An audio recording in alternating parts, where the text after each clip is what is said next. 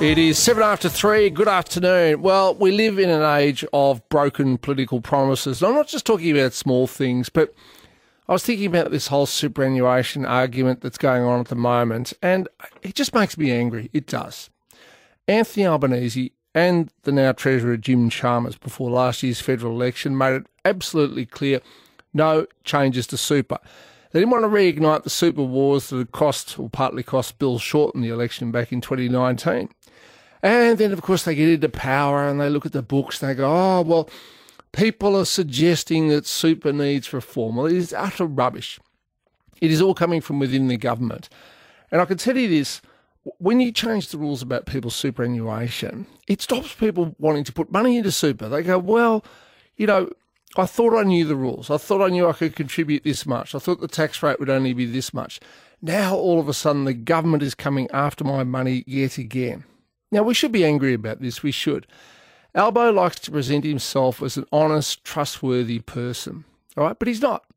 He is no better than any other politician who has lied to get into power, said one thing before the election, does another thing afterwards. And it makes me angry.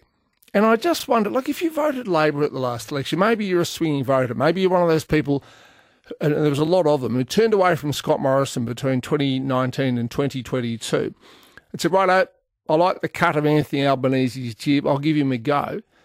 Well, if you're above, I don't know, age 50, you've been betrayed because he's going after our super. Nothing's clearer. Nothing could be clearer. And it's all tied up in the rhetoric of class warfare and, oh, if you've got $3 million in your super fund, you're rich, so we can tax you. As I said, Wayne Swan, who's backing the government with its changes to super, he's an out-and-out hypocrite. Wayne Swan has a taxpayer-funded pension, which, if it were a super fund, would be worth almost $6 million. And yet he is advocating that people with a lot less super than that get taxed more. Wayne Swan, by the way, doesn't get taxed anything on that. 133693. But look, Anthony Albanese is not the first politician to have broken a promise. Plenty of prime ministers and treasurers and all sorts of other politicians, state and federal, have done it before. But I've got to say, I thought he was better than that. But he's not. Albo is no better than any other politician. They will say whatever they think we want to hear to get into power. Once they get into power, they change the rules. Anyway, they are going to fiddle with our super. They promised before last year's election that they would not do so. Albo and Jim Chalmers have both lied. Think about that when you next get a chance to vote. 133693.